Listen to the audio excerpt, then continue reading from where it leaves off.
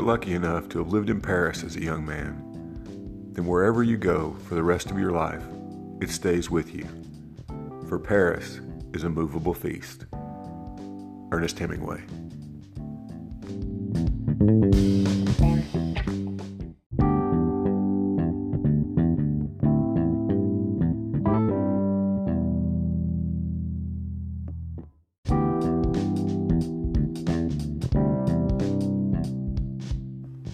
Welcome to Angry Typewriter, a podcast about writing and the writing life. I'm Paul, and I hope you're all doing well on this very special day. It's a very special day not just here at Angry Typewriter, but across the literary world. Because today, July 21st, is the birthday of Ernest Hemingway. Now, I say at the beginning of each episode that this is a podcast about writing and the writing life. Well, if there is one example, one template, one person to whom you should aspire, both for writing and the writing life, it's Ernest Hemingway. Let's take a quick look at his life right now.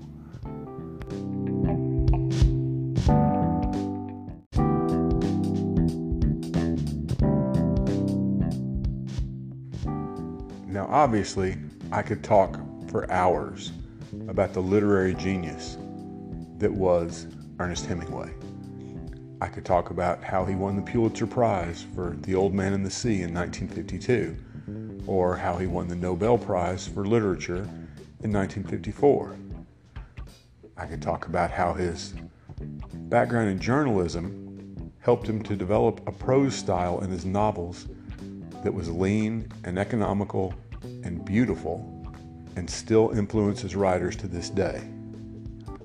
I could talk about how he was an amazing short story writer. I could also talk about how 4 of his novels, The Sun Also Rises, A Farewell to Arms, For Whom the Bell Tolls, and The Old Man and the Sea, are consistently considered among the best novels ever written in the English language. But you know all that. It's the man's birthday. Let's have a little fun. You may have known that Hemingway was married 4 times. But did you know that he dedicated a book to each of his 4 wives?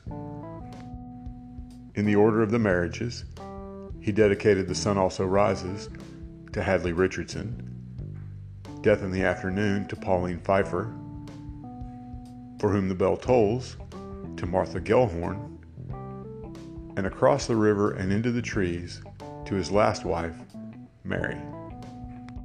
Speaking of Mary, she got to take part in one of the most famous episodes in his life, and one that she probably would have preferred to miss. In 1954, they were vacationing in Africa when their sightseeing charter hit a utility pole and crashed. The rescue plane that was sent to retrieve them exploded on takeoff, leaving Hemingway with burns, concussions, and various other injuries. When they finally got to medical care, by truck, not by plane, it had already been reported that he died. So Hemingway got to do something that few of us do. He got to read his own obituary. Another thing Hemingway got to do that, well, none of us ever will, and few ever did, was checking out F. Scott Fitzgerald's private parts. He talks about it in A Movable Feast, the excellent memoir of his time in Paris in the 1920s. Apparently, Fitzgerald, who was well known to be insecure about a lot of things, but especially about his marriage to Zelda, who was insane, God love her. Well, one time Zelda had mocked his manhood, saying that there was no way he could please a woman. Nice thing for your wife to say. Well, he mentions this to Hemingway, and Hemingway said, well, let's go in the bathroom and check it out, in true Hemingway style. So they did, and Hemingway assured Fitzgerald that he was of a perfectly normal size. This just doesn't happen to people who aren't in the literary pantheon. In the decades since his death, and especially with the advent of just unbelievable political correctness in the last few decades, critics have started to look differently at Hemingway, especially his macho persona, and they say that that's what it was. It was just a big put on. And did he create a persona that was larger than life and that was probably in many ways different than who he really was? Of course he did. He was a showman as much as anything else, and it helped him sell books, and authors want to write books that sell. But for all those egghead Ivy League critics who want to say that he was all talk, let's consider a few things about Hemingway's life. For one thing, as I just mentioned, the man survived back-to-back plane crashes. You got to be pretty tough to pull that off. He boxed regularly, hunted, fished. At one point, he held a record for having caught 7 marlin in one day. When he was 18 years old, before America had even entered World War I, he left home and volunteered as an ambulance driver on the Italian front, where he was seriously wounded by mortar fire, yet still helped to treat wounded Italian soldiers. He won an Italian silver medal for valor for that action. 20 years later, he put his life on the line again, covering the Spanish Civil War. And 10 years after that, he covered World War II, going ashore just after the Normandy landings, and although he was a journalist and technically a non-combatant, actually helped kill several SS officers with grenades, an action for which he was awarded the Bronze Star. Well, before the Normandy landings, right after the United States entered World War II, he was living in Cuba, and he used his boat, the Pilar, to hunt for Nazi submarines that were seen off the coast of the United States and in the Caribbean. Now, what he would have done had he actually caught one, no one really knows, but knowing Hemingway, he probably would have jumped on board and figured it out later. Critics also love to say that he exaggerated all of his accomplishments, like you can exaggerate a Pulitzer Prize and a Nobel Prize, none of which any of those idiots have ever earned. But the reality is, it's just not true. He could have made up grand stories about his time in World War II, but instead he talked about the places that he liberated in Paris, and I put quotes around liberated. He and a group of others liberated the bar at the Ritz Hotel, and later, for his friend Sylvia Beach, he liberated Shakespeare and Company. He was a man who had a sense of humor, something far too many lack today. Much is also made of the fact that he was a big game hunter, something that is frowned upon nowadays.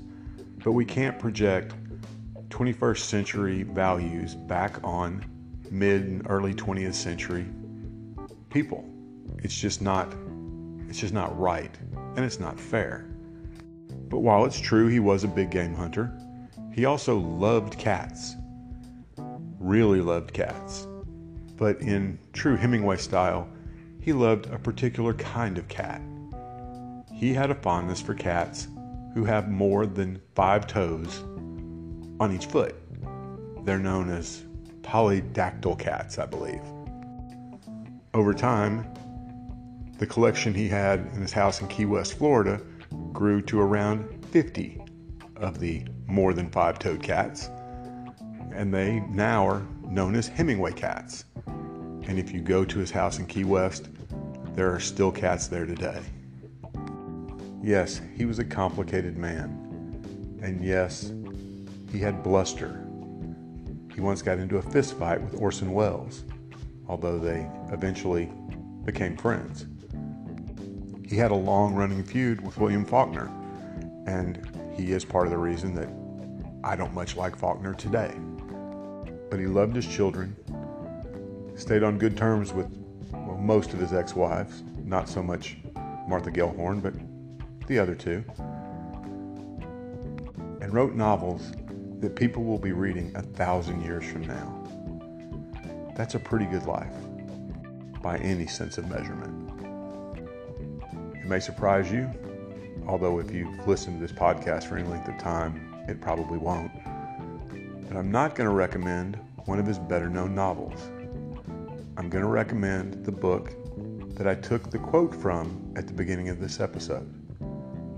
A Movable Feast, his chronicle of his time in Paris in the 1920s. It's an amazing book in so many ways, and it really straddles the line between fact and fiction. But you get to meet so many people that were part of the lost generation of writers and artists in Paris at that time, from Gertrude Stein to Scott Fitzgerald to Ezra Pound and Ford Madox Ford, and just a litany of others.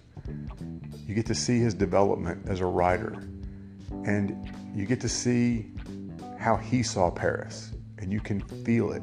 It's an amazing book, and I reread it pretty much once a year.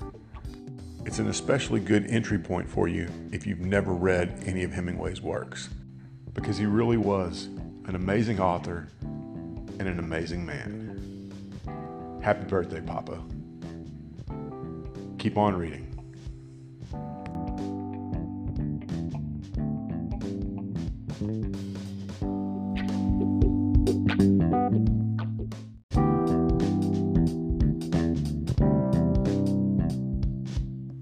Thanks for listening to today's episode of Angry Typewriter. I hope it's been both informative and entertaining, especially for you writers out there. If you're enjoying these podcasts, I hope you'd also consider clicking on the Support This Podcast link on the Anchor site. For as little as 99 cents a month, you can help keep these episodes coming, and it will also go a long way toward making this podcast completely ad-free. Thanks again.